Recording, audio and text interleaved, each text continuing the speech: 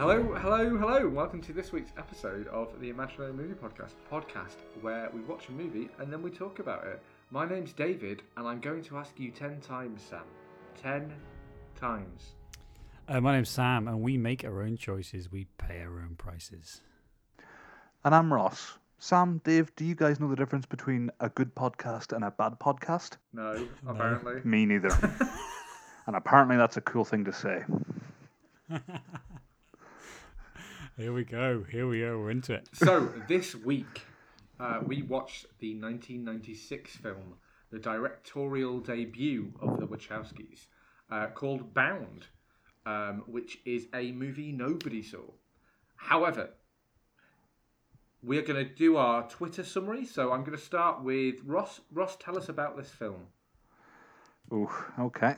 So, two lesbian women who are lesbian, be lesbians. Oh, and there's also mobsters, and they steal money, and they steal money from the mobsters and other stuff. Great. Sam? Finn. A slick, wonderfully crafted movie about sex, money, and why shooting your mafia boss in the face isn't a great career move. Brilliant. And mine is a hard-working mob businessman has his whole life ruined and is eventually murdered when his girlfriend decides she likes women. Decides? Oh, you think it's Wow. a choice? Oh, wow. Get in. That's it, Sam. Get in I there. can't believe you're on me when Ross said the word lesbians 8 times in his intro.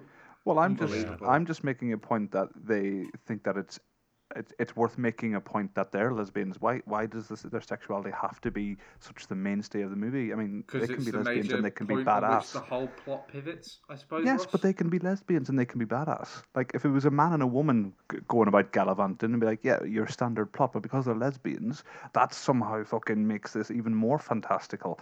And there's no problem, and maybe I'm getting ahead of myself, but there's no problem with them being lesbians.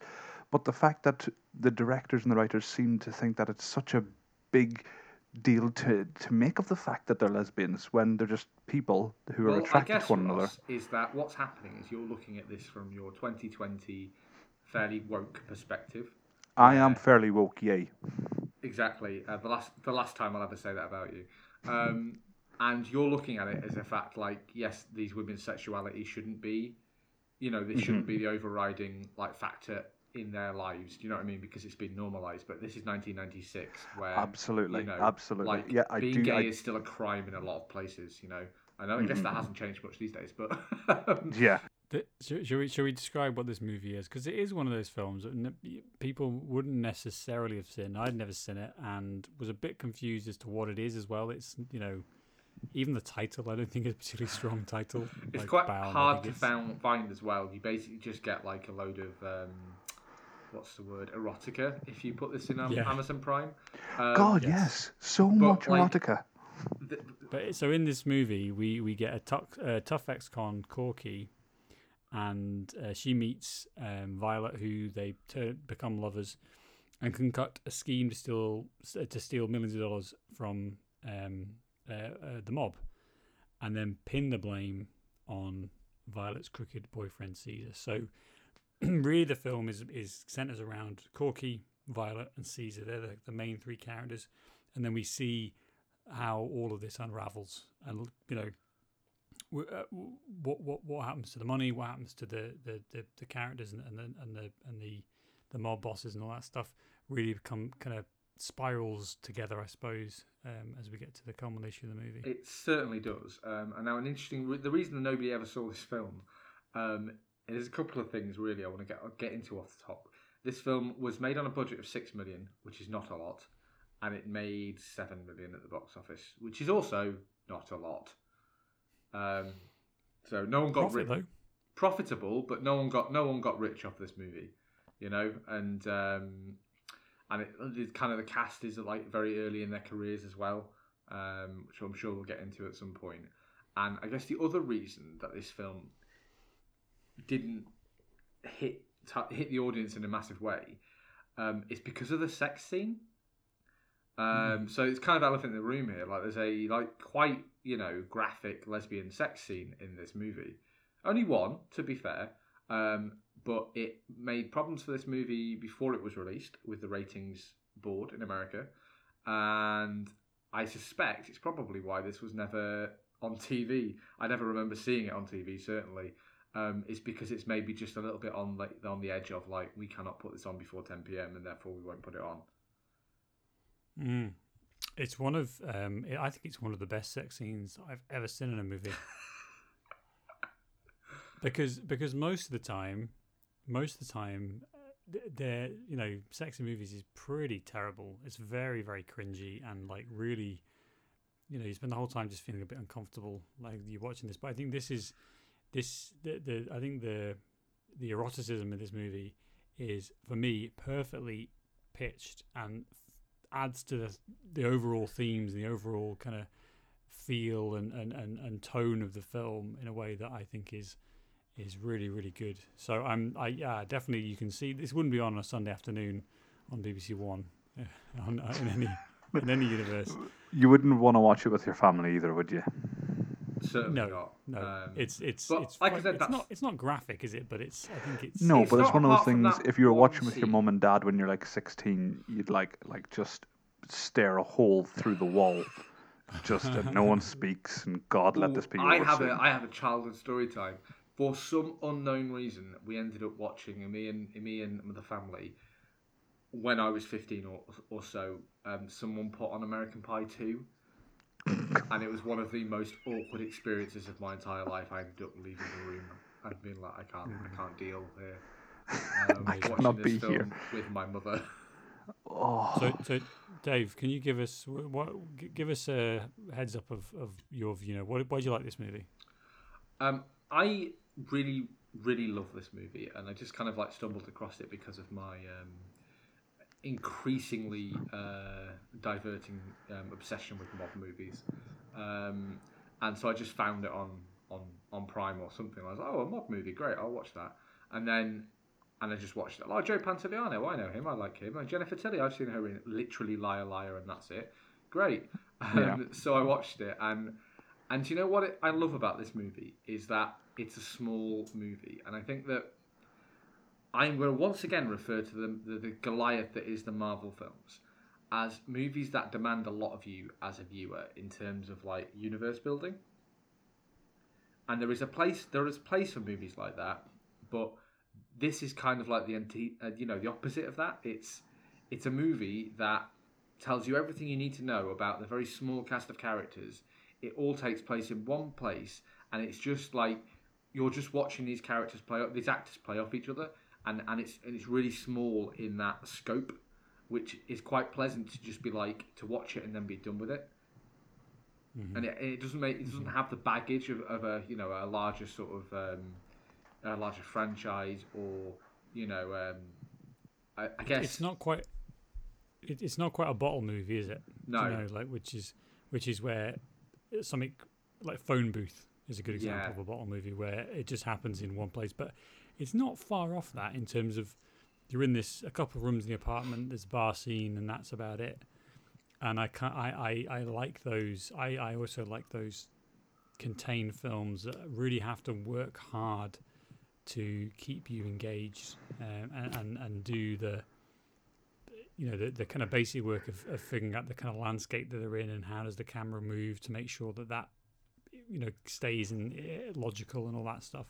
Absolutely, and I guess the other reason I like it is because it's also a heist movie. Yeah. Which is always fun.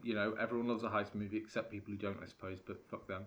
And that juxtaposition of the mob stuff, the heist movie, and it's kind of the fact that Jennifer Tilly and Gina Gershon's characters are gay is kind of like it's an interesting redoing of that kind of like, because if this film was about Jennifer Tilly and the character Shelley that they the character Mel Gibson, if this movie's about Jennifer Tilly like fall in love with the handyman Mel Gibson, I think it's a very different movie and a very boring like well-worn plot, and that would be totally forgotten. But in 1996 I think that like and I've got some trivia later on, but I think that this was quite a sort of bold thing to have this movie hinge on, and so it makes it quite engaging because I think Caesar's righteous anger is less about her going off with somebody else and more about her going off with a woman,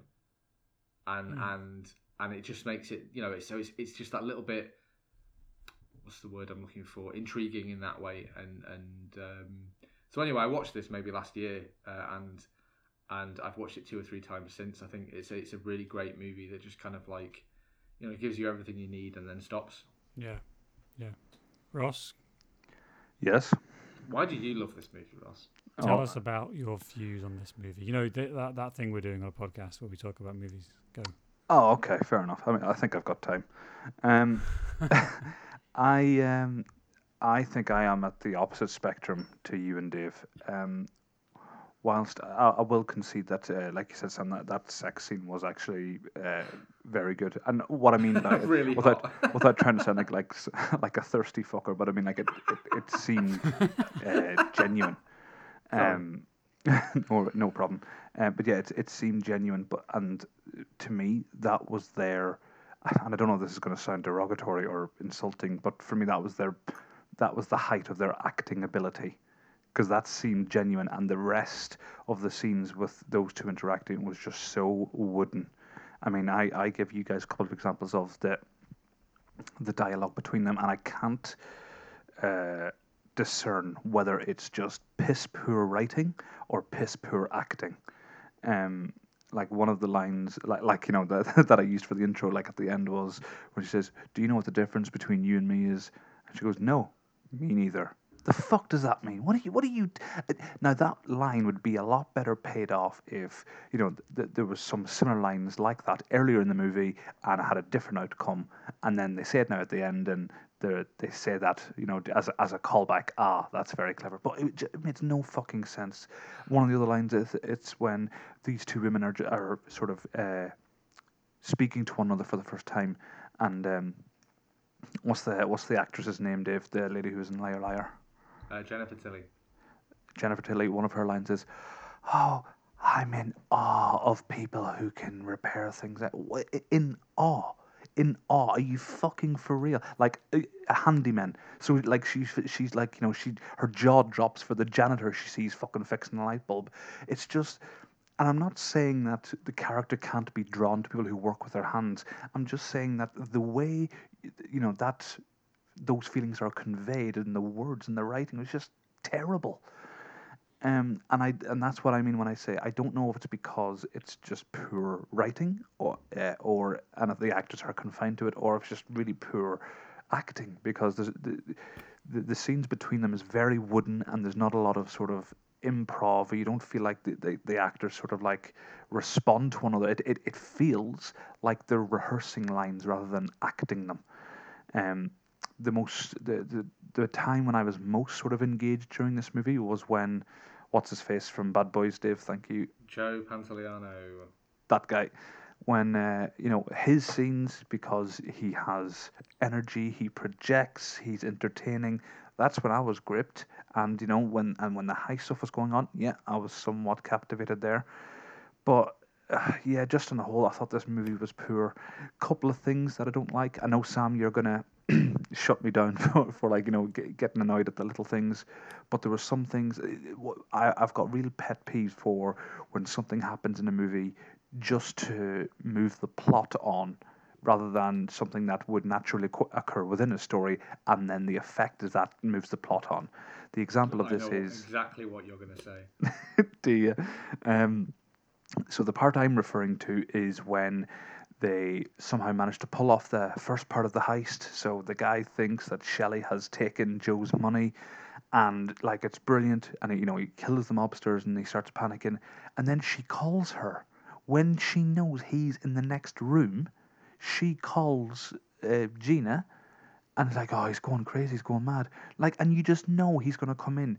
And when like a person really in that situation would not call for fear of this person who's walking around the apartment with a gun will walk in on them.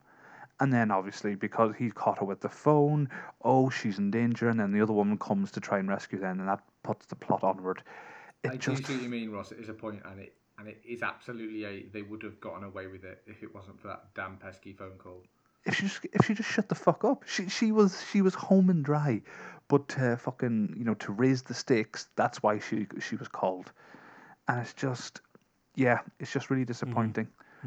I mean, there's other bits as well that really annoyed me. We can For get into that instance, when we go into more of the plot, Ross.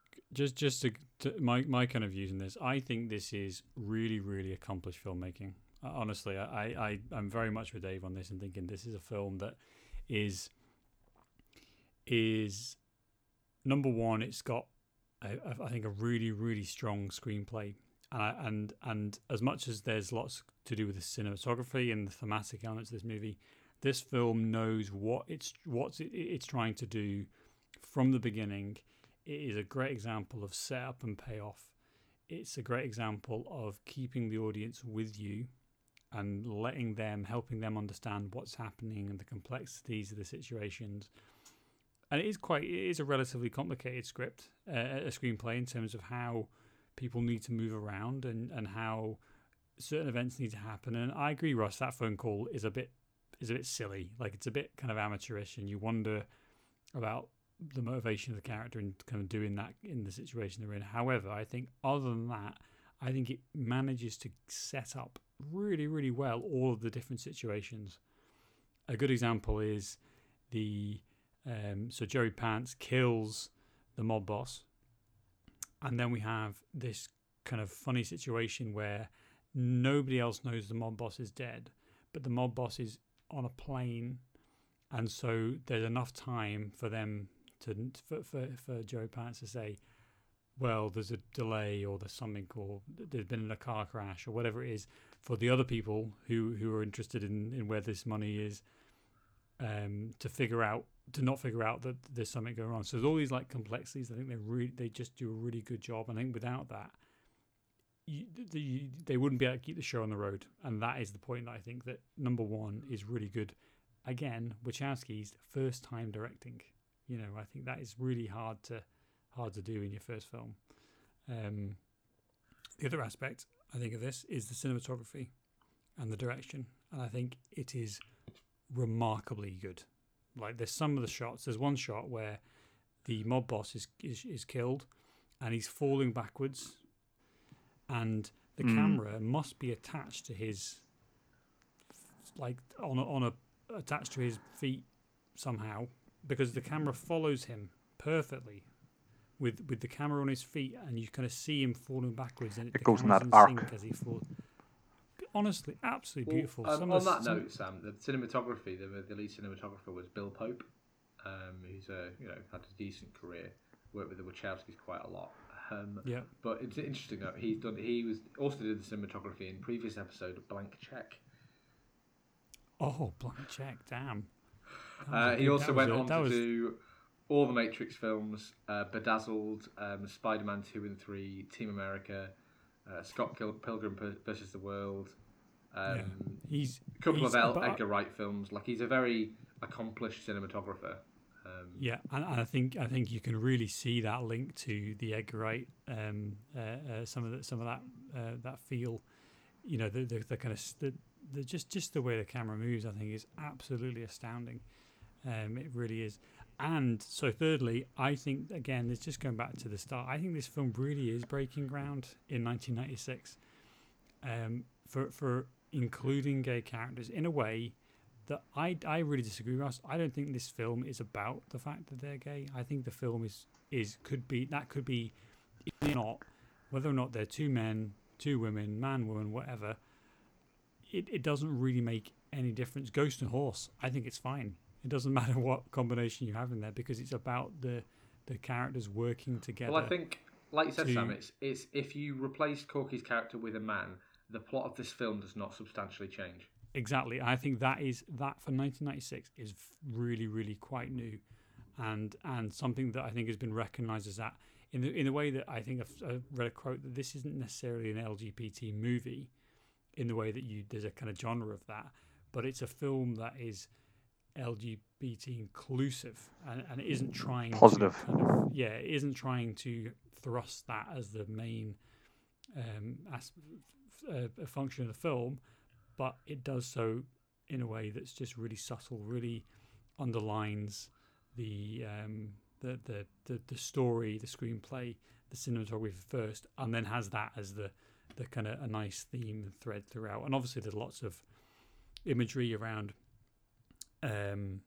people literally stuck in closets, and how that might, and obviously the Wachowskis later on might have there might be kind of themes there that are hinting towards some of the things that would happen in their lives, and some of the kind of changes that they made. So I really enjoyed this. I came out thinking, what a movie! Like this was something that was very surprising, and I'm surprised that you didn't like it, Ross. I really am surprised.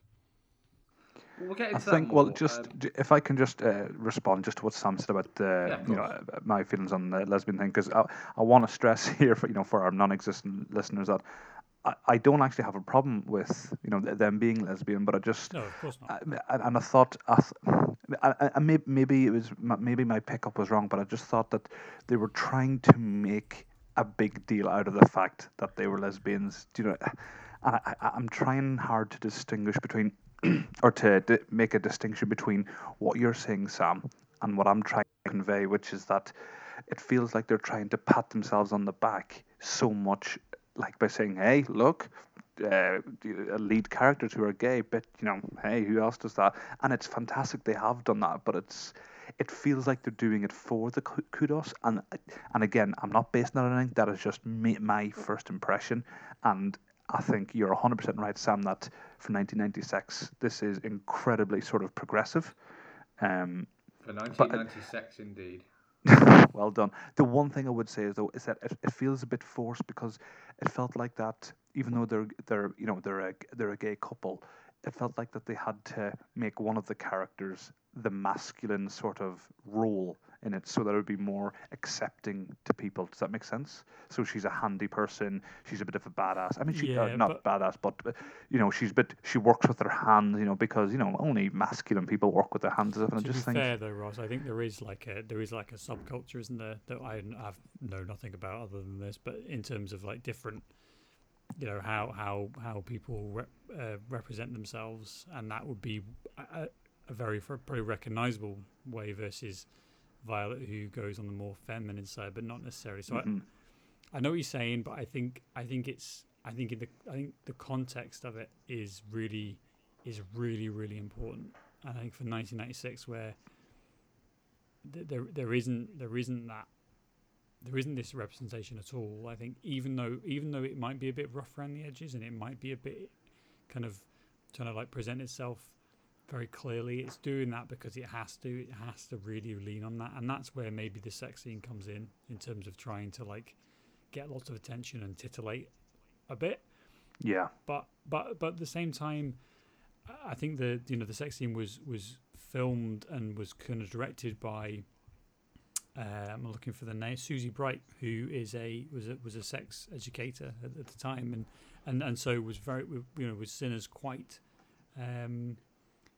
authentic and quite kind of trying to portray lesbian sex in a way that's kind of positive and isn't just the same kind of tropes, quite kind of in a more feminist route than maybe we've seen before.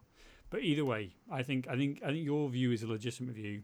I just think it's like the rest. It's the rest of the movie though. Taking away the stuff you don't like, it's the rest of the movie that I think is just so engaging.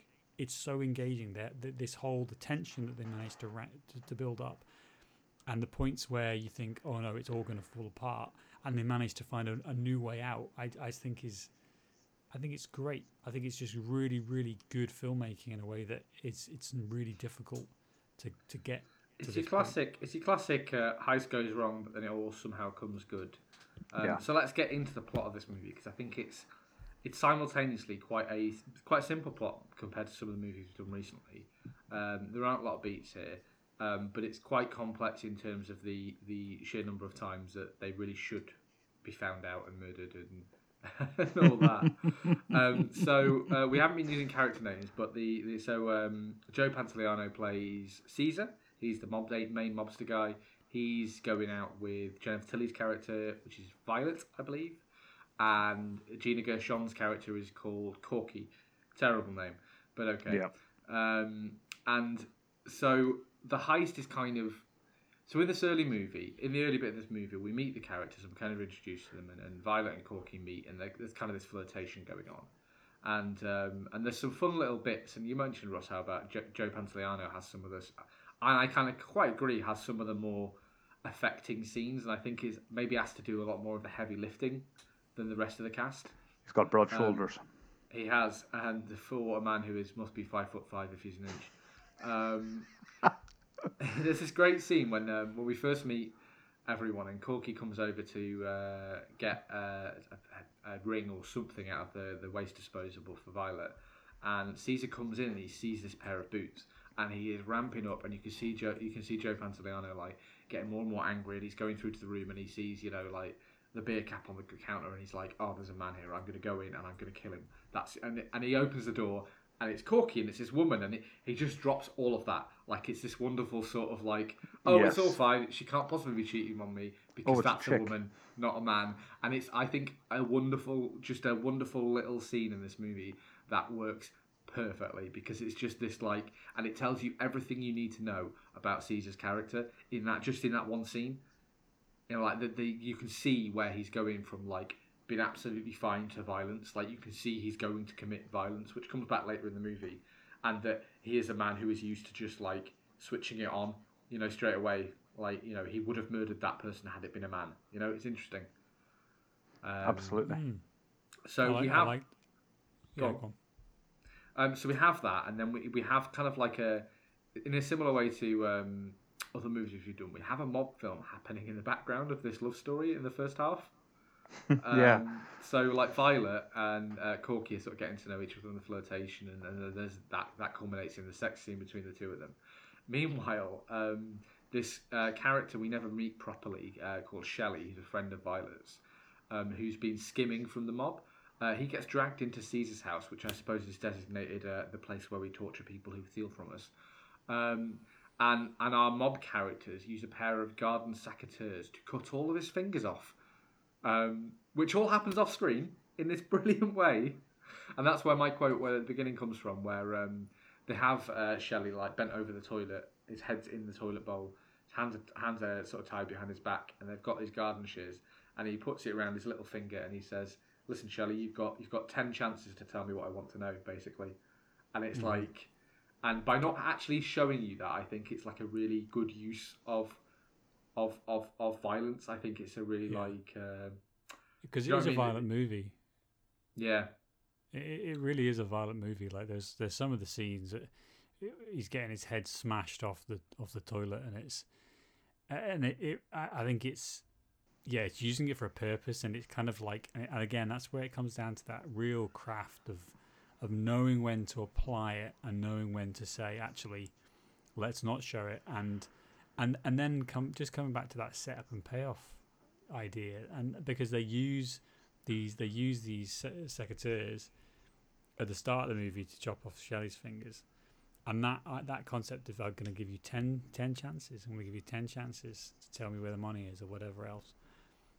I really like that comes back again, and Caesar uses it on Violet. So you get all these great little kind of hints of what's going to come, and then it always circles back around. The other example is lock picking, and that's in this movie in multiple different occasions where somebody's picking a lock, and how they manage to create so much tension from these lock picking scenes. There's a bit where they're picking the lock on the suitcase, and then someone's trying to get in the door, and it always just rankles up the tension really well. And I think it's like almost using these different ideas to give the audience a kind of heads up of what's happening. Here's the tension. Here's the bit where we're going to see something exciting happening, and then using that repeatedly. I think it's clever, and it makes it easy to watch. Can it's I also give several characters, like we said. Yeah, Ross, Can I give my thoughts on 2 of those lockpicking scenes? Which 2? But go on, yes. One of them is where Gina, the woman with the constant sort of grin on her face, I where think she that's goes. just what that woman's face looks like, Ross. But okay. It's a shame. God, it's Corky, you're annoying. talking about Corky. Yeah, Corky. When Corky goes to try and save what's her name? Veronica, Violet. Violet. Thank you. God, are you Sam Um, this week or what? I know.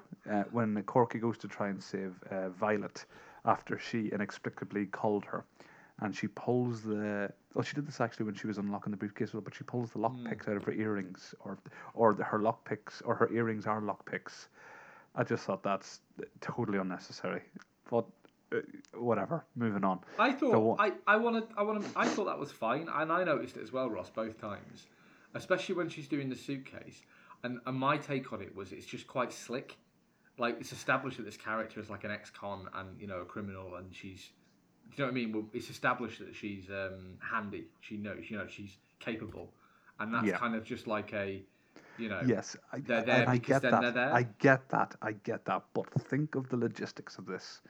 She walks around with lockpicks as her earrings, fucking tools dangling off your ear. And I get it's a cool, slick thing, but I think the same thing could have been achieved by pulling out of a hidden pouch in her boot or something like that. But or like it's the clasp on her belt and she pulls pins out of that. That'd be. She has a could have- Batman utility belt. I mean, Well, I'm into it, Ross, but I'm not sure it would have had the effect you're thinking. But do you I not, just right, thought it a bit. Do you not think though that it's about like a lot of films are literal films where things happen in kind of ways that make sense in the real world, and then there's some films where you just kind of have to like accept what's happening based on the rules that the film creates. I think this is one of those movies where it is really, really over the top. It is stylized to hell and back. Okay. Yeah. And I mean, that one is not a hill I'm willing to die on. So I'm more than happy to concede that. But However, just generally, I think one of the things that this is a noir movie, and I think that is where I think maybe I'm more forgiving to some of the liberties that they've taken because because they're going for a certain style, they're going for a certain feel that I think some of their decisions end up really supporting that, and I think that's maybe it's a small example where the style over function of having that being a cool thing to have in her earrings. You know what I mean? All these kind of like little touches I think adds to the overall picture, even if in itself it could be make you think, oh, why would they do that? But it adds to the overall cause of the film. Yeah. Okay. Fair enough. I'll concede. However, the other issue I had with the lockpicking scenes was the scene where the other two mobsters show up after Caesar's killed them, and so like obviously they don't. Mickey and his sidekick. Mickey and his sidekick, so they don't suspect Caesar at this point, and he gives them the case of what they think is money, but it's actually newspapers, and he goes, "Have you got the key?" And Caesar says, "Oh yeah, I left it in my pants pocket in the bathroom." And then he says, "I don't need a key, not when I've got lockpicks." I'm like, you wouldn't do that because it'd be much more difficult to lockpick a suitcase rather than, walk the 10 feet into the bathroom to get the key. That, again, that was raising the stakes for just the sake of it. You wouldn't do that. Oh, have you got the key? Yeah, it's right there on the shelf. Don't worry about it. I'll just, I'll crack this safe myself. Just, again, it may be minute, but it annoyed me. I can kind of see that. Like, I don't really have a retort there other than maybe this character's trying to show off a little. But I guess why? But yeah, I think that's a fair one, Ross, where it is just there to ramp up the tension and have Caesar sweat a little bit more. But again, isn't that all right? Isn't that like the point of? Because it's a theme. It's a thematic element in the movie that's trying to, along with all the other subtext. But it has to happen organically, Sam. It can't just if we're doing just to raise the stakes. Why don't the ghosts of the mobsters he killed come in and start dropping vases, trying to warn them? It's because there's certain Ross, limitations you have to place. Put that in your back pocket for how to make this a better film. Okay, fair. So the next thing I wanted to talk about is kind of the mob nonsense in this. So we've kind of touched on it quite a lot, but the idea here is that they've recovered the money from Shelley, and we get these great scenes of Caesar literally washing this money, which I really liked in the apartment. And then it basically is established that the mob boss is going to fly in and get this money from Caesar. It's quite a big get for Caesar, like maybe he'll get a step up or something. And they're going to arrive at, X time. And that's kind of like that's where the plan is hatched from, because they know when they're going to arrive and certain niceties that will need to be observed. So the idea is to pin this crime on Johnny, who's kind of like the son of this mob boss, played by the great Italian name man. Christopher Maloney. The great Christopher Maloney. He is brilliant. Yeah, kind of like quite a small role in this, but I think perfect for it.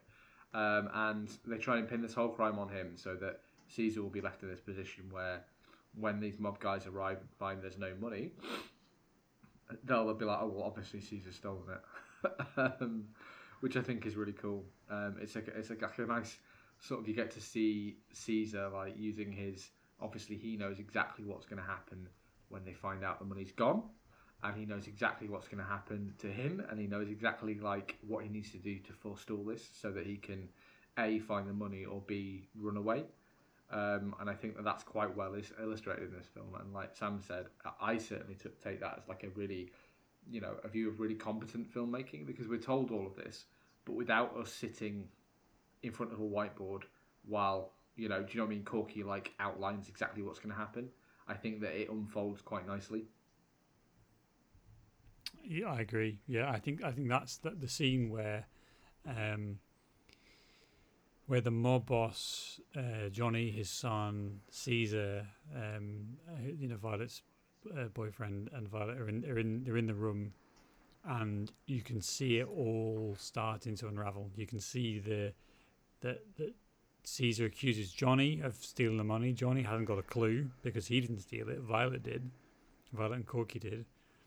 And all of this is based on Violet saying, I saw Johnny downstairs when I went to buy some scotch, and then the money's gone. And so it's all these like layers of lies. And that scene where Caesar confronts Johnny about the money, and he hasn't got a clue what's going on. And then Caesar's pointing his gun at Johnny, saying, just tell me, just admit it. And then he's pointing the gun at the mob boss, and then all of a sudden he's fucking killed. Caesar is a gunslinger, by the way. Yeah, he kills all four of these people. Yeah, it's crazy. It's crazy. And Violet is, and there's this lovely moment where Violet has this expression on her face of like, what have I done? Have I done? It's a great moment. And I've made a huge mistake. Yeah, exactly. My favourite line from Joe Pantoliano in this film. He's killed them all, and he's killed Johnny. And he says, I'm a dead man, Johnny. I'm a fucking dead man. Guess again, Johnny. Who's the dead man? Who? Who's dead, fuckface? Who? I can't hear you, Johnny. On. Guess again. Take another guess, Johnny. Johnny is dead throughout all of this. It just goes on and on and on. You're like, wow, this guy's he's really cracked. Electric performance, and it's kind of fantastic for it. It's one of the things that I think you could criticize. I'm not sure if I do criticize it, because I think it adds to the overall noir feel.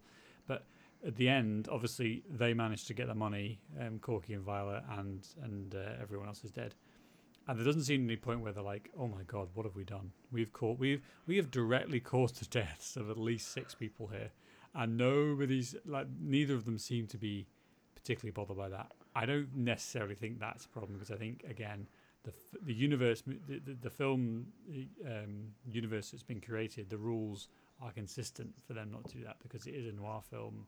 And because of these people are so objectionable, but I almost want to see more of that, of Violet in that scene where she realizes what she's done, and the extent of her lies have created all of this death and destruction, and Caesar's losing his mind, and it's quite interesting to watch. From a mob point of view, it kind of all makes sense though. Like Violet obviously understands how quickly you'll be murdered by the mob. There's no two ways about it. You can't, And she realises that as soon as she said to Caesar, "Oh, I saw Johnny downstairs," she knows if it comes out that she took the money, she's dead. Corky's dead. She knows that. And then when Caesar finds out that they took the money, and that even though the money isn't there, he knows. He says, "There's no way I can talk my way out of this." He knows he's dead if he doesn't find that money or pin it on someone else. And it's kind of like, it's really clear to us, the viewer, as well, that these characters know that. So they're not like stopping to fuck around to be like, "Oh, what have I done? Is there any way to undo it?" Because, this is the mob. You don't fuck with the mob. They'll kill you. And that's kind of like in that rich tradition of mob movies where, and obviously then Caesar, that's what leads Caesar to sort of like shoot all these guys, is because he feels that there's no other way out. He has to kill them before they kill him. And for me, that all works from a tension point of view perfectly. Even from Corky's point of view, and she's absent from a lot of this because she's next door, with a glass against the wall almost. Ross, you mentioned not liking Jennifer Tilly's performance, but I actually think it's really, really, really well observed. Like that mob girlfriend, the mob wife, I suppose. Like that real, like somebody who is trapped in this world and kind of like enjoys the benefits of it in terms of the money and the nice apartment and all this stuff, but really fundamentally is quite dead inside, and she's not. Yeah. She's really looking for something else, something new. And what I would say is to retort there, Sam, is that in those scenes that you're describing, where basically, where what's his name, John Caesar. Yes, Caesar. Joe Pantoliano. Joe Pantoliano. Joey Pants for short. In those scenes where where stuff is happening to Violet, or things that happen, like you said, and she's like, "Oh, the shit's hit the fan here." I think that her personality, or the character's personality, is that that they're a bit not meek, but they're a little less outward projecting, in these sort of scenes, because obviously it's the men are in the room and the men are talking business, so she's sort of serving them drinks. I imagine, I haven't seen the universe beforehand, but I think it's easier for her to play those scenes because she doesn't have to portray much other than slight shock, because that character usually in other movies would be quite reserved because they don't want to make themselves too much of the source of attention, because they might draw on the sort of the anger of their boyfriend, things like that, by flirting with others. The point I'm making is, though, I imagine that in those scenes where it would appear she's doing quite well is because it's easier to portray yourself as projecting less than in the other scenes where she's with Corky, and that's where she's a lot more outroverted. She's a lot more, she's trying to seduce her. She even says, "I'm trying to seduce her," wets her hand, puts it down between her thighs, but in those scenes where she's a lot more sort of verbal about what she wants and who she's acting with, it's just so wooden, and especially when she's interacting with the other character, it's just so dead. So you're saying she's more wooden when she's with Corky? Yeah, definitely. Right. But do you not think that that's intentional? Because I think that she's playing up in the when she's with men, basically, she's playing up her femininity. She's being sexier. She's being more of a, she's serving the drinks and she's trying to be. And then when her words still portray femininity, but she just does a poor job of showing it in the scenes with Corky. I don't know. I really like her performance. I really do. And I think I think that's the point. I think the point is that when she's with Corky, she doesn't have to do that. She doesn't have to play that role in terms of being the sexy girlfriend. She can turn off. She can switch off a bit. And I think the thing is, her words and her body language betray each other, because we can't say that she doesn't have to act like that in front of Corky, because because she can be herself, but she's still saying those types of things to sort of try and seduce Corky. She says herself she's trying to seduce her. And and like I said, looking, talking about her hands, I'm in awe of people who can fix things and stuff like that. Her words, but if your sort of theory was correct, Sam, her words would betray her body language. Or the other side of that coin is, she is being flirtatious with Corky, and she does want to sleep with her, but her body language betrays the words. They don't marry up, is what I'm saying. And in those scenes where it's those two who are trying to carry the scene forward, the energy is non-existent and it's so dead, and that's why through this sort of this episode I couldn't decide, is it bad acting or bad writing, and I'm starting to lean more maybe it's just on bad acting, maybe they just can't act or what, but yeah, if it's yeah, just she's just poor. I think Dave, as usual, that? it's one of these things where it either works for you or you don't, or it doesn't. And I think there's no accounting for that. And I don't think it's worth us really reinventing the wheel with this. But I'm very more on the side of Sam here, where I think that that tentativeness and that difference in character I took as her doing a decent job at acting. But I couldn't say definitively, because I'm not a filmmaker or an expert really. I couldn't say definitively that that's the case, but that's certainly how it came across for me, is that we're told quite clearly by Jennifer Tilly's character, Violet, that when she's with Caesar, that's her job, that's acting. She's pretending then, and then when she's with Corky, that's who she really wants to be, but she can't be because she's with Caesar and she's sort of trapped in this relationship. But again, I think it's a very sort of like on the fence type role. So I don't want to sort of definitively come down and say either one of you is wrong. Yeah, I think that's great. The last thing, the kind of major things that I really liked is actually how funny this movie is. Like, it's really quite playful and it's almost. I think Roger Ebert called it, like, it was almost like Marx Brothers, like like farcical. The bit with the cops at the end is one of the best bits like that. Yeah, it's just really fun. There's like such an element of fun in this, and in a way that covering up murders is fun. You heard it here first. It is. It's humorous, and it's not taking itself too seriously, except where it needs to. And I think there's. Yeah, I liked that element to it, and I liked how they kind of leaned on the absurdity of what's happening as much as the horror and violence of it, because it is violent and it is scary, and you do empathise with these, especially with Violet, who's trapped in this horrible situation with these horrible men. But at the same time, it's kind of like it's kind of poking fun a little bit at this type of movie as well. And leans on some of the kind of more the funnier elements, which I think is kind of fun. I like that feel. No, I agree. What I think we should do is we're sort of like we're coming up to just an hour here, right, ish, aren't we? I definitely want to hear from you, Ross, in a moment, just about how you would fix this film, because I think despite me, Sam and I loving it, I do think there's, like any film, there is space for improvement, and I'm certain you have thoughts. However, I just want to talk briefly. There's a really, really cool set of shots in this, which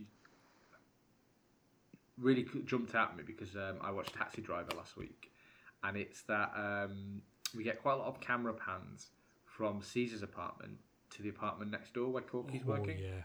So the way that they achieve this is they have the camera on a so what do you call it, like a rail. And it swings. It's pointing downwards, and it just it goes on this rail straight over the dividing wall into the next apartment where Corky is. And we get this a couple of times as like a reminder of where people are. But I just think it's such a wonderful one shot that especially now with digital cameras, we get much fewer of these, because often. Set spaces are smaller and things like that. There's lots of practical reasons why we don't see as much of this anymore. But this is 1996. digital cameras are, a few years off, and decent CGI is a few years off. So we're kind of at like the peak of traditional filmmaking, I think. I love the cinematography in this. I think honestly, there's a bit where Caesar's chasing Violet down a stairwell, and it goes down, and you get the classic shot of shot down the stairwell as you can see them running, and you get it the way where Caesar's hanging over the rail chasing them. But then you also get these it's kind of like sweeping shots where they're going down the stairs, they're going around the kind of 90 degree or 180 degree stairwell, and the camera's like kind of floating around them. I just think it's brilliant, and there's so many good examples of that. You could almost just go through and just mark them and say, look at that shot, look at that shot, look at that shot, because they're just endless. We've mentioned the cinematography already, but I think it's the direction. I think it's the Wachowski's ability to express feeling and emotion and all that stuff through the movement of the camera in a way that I think you're right, Dave. We don't get that anymore, because most of the movies, that are made for very, very broad audiences where we don't want to see they don't want to see stuff like that because it's distracting. It's also, I think, it's a little bit of that, Sam, and a little bit of it's just cheaper not to do it. Yeah, and people that's don't not have the what's skill. and people don't have the skill because the industry has changed. But in the 90s, and we talk about the 90s all the time, but like we're really on that precipice of like digital CGI computer stuff becoming the norm and becoming the industry standard. And films like this kind of like, and we're going to do The Matrix in a couple of weeks, which is another with the next film the Wachowskis did, which I believe you even like, Ross. So I'm looking forward to that. And massive Matrix fan. That exactly, and that's kind of like one of the last movies that uses quite a lot of practical effects. When nowadays, even a couple of years after it was made, 90% of that would be replaced by CGI. In 1996, if you were a cinematographer of any worth, you knew how to do stuff like this. And if you are a cinematographer now, that's possibly something that isn't part of the job. It's not a core fundamental part of the job anymore.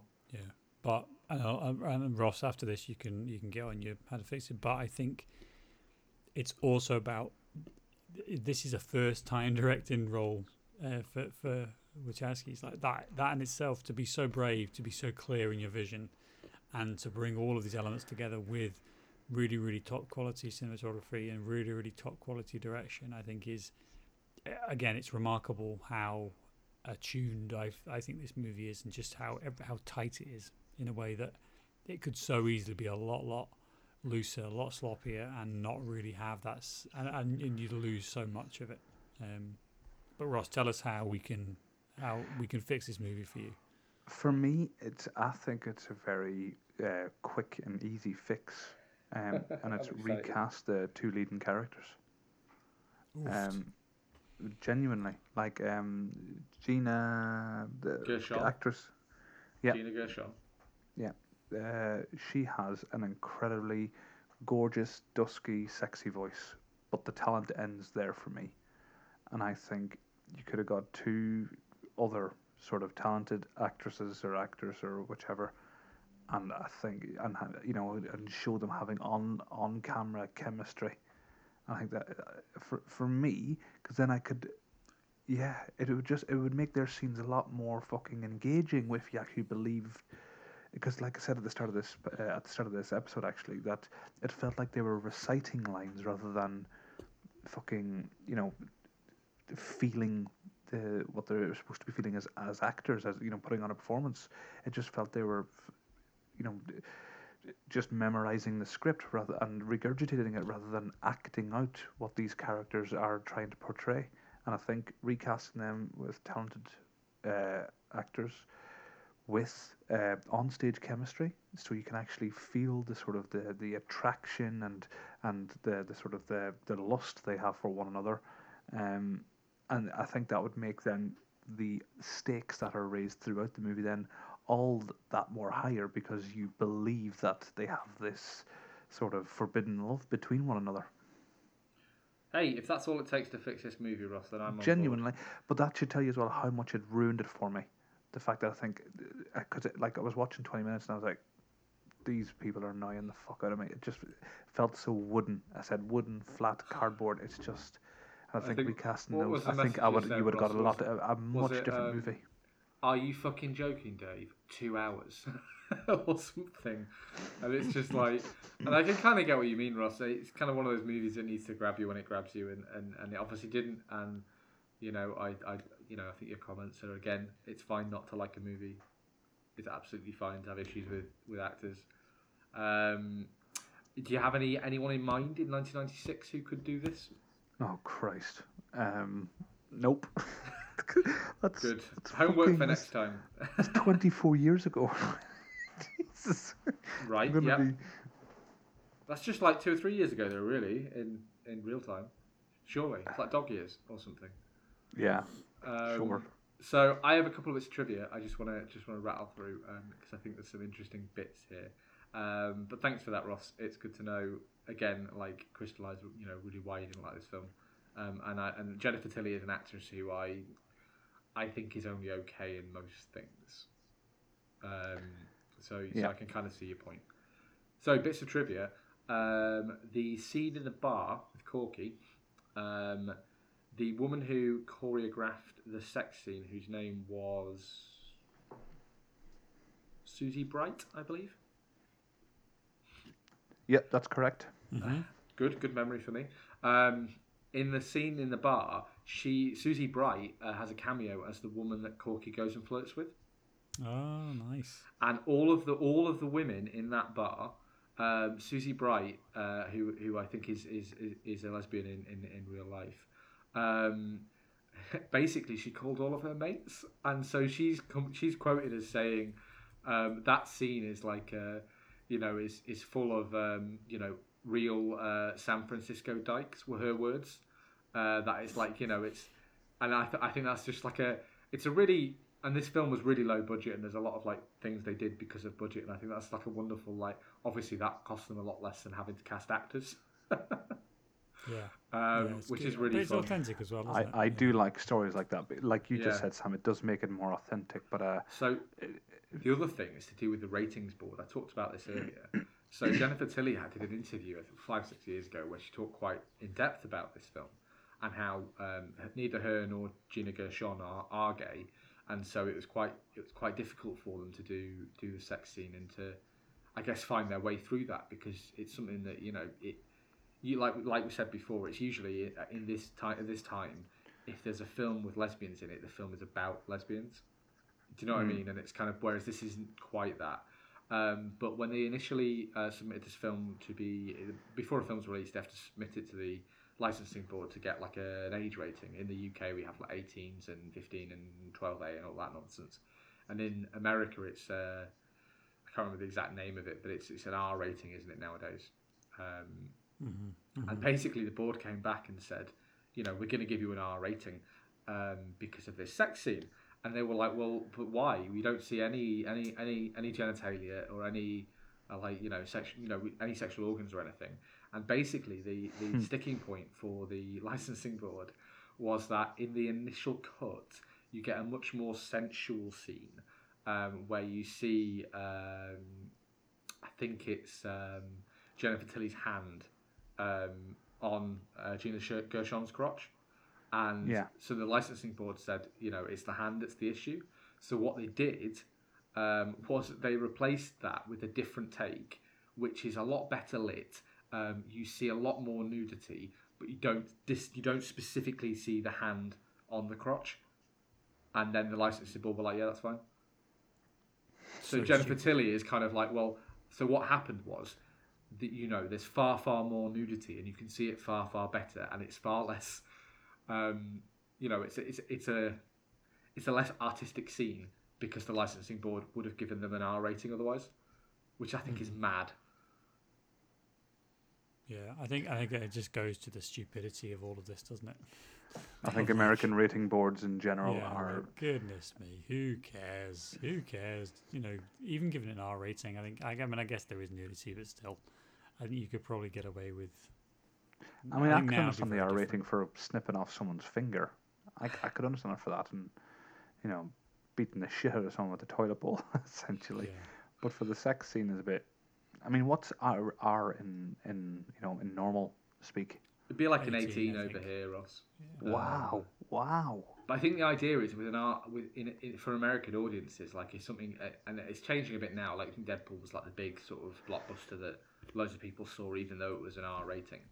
In America, like traditionally, if your film has an R rating, you aren't going to make money at box office because not enough people will go and see it because families and teenagers and do you know what I mean? And I think that it's like a death knell. So a lot of films for a long time really just like watered stuff down so that they wouldn't get an R rating.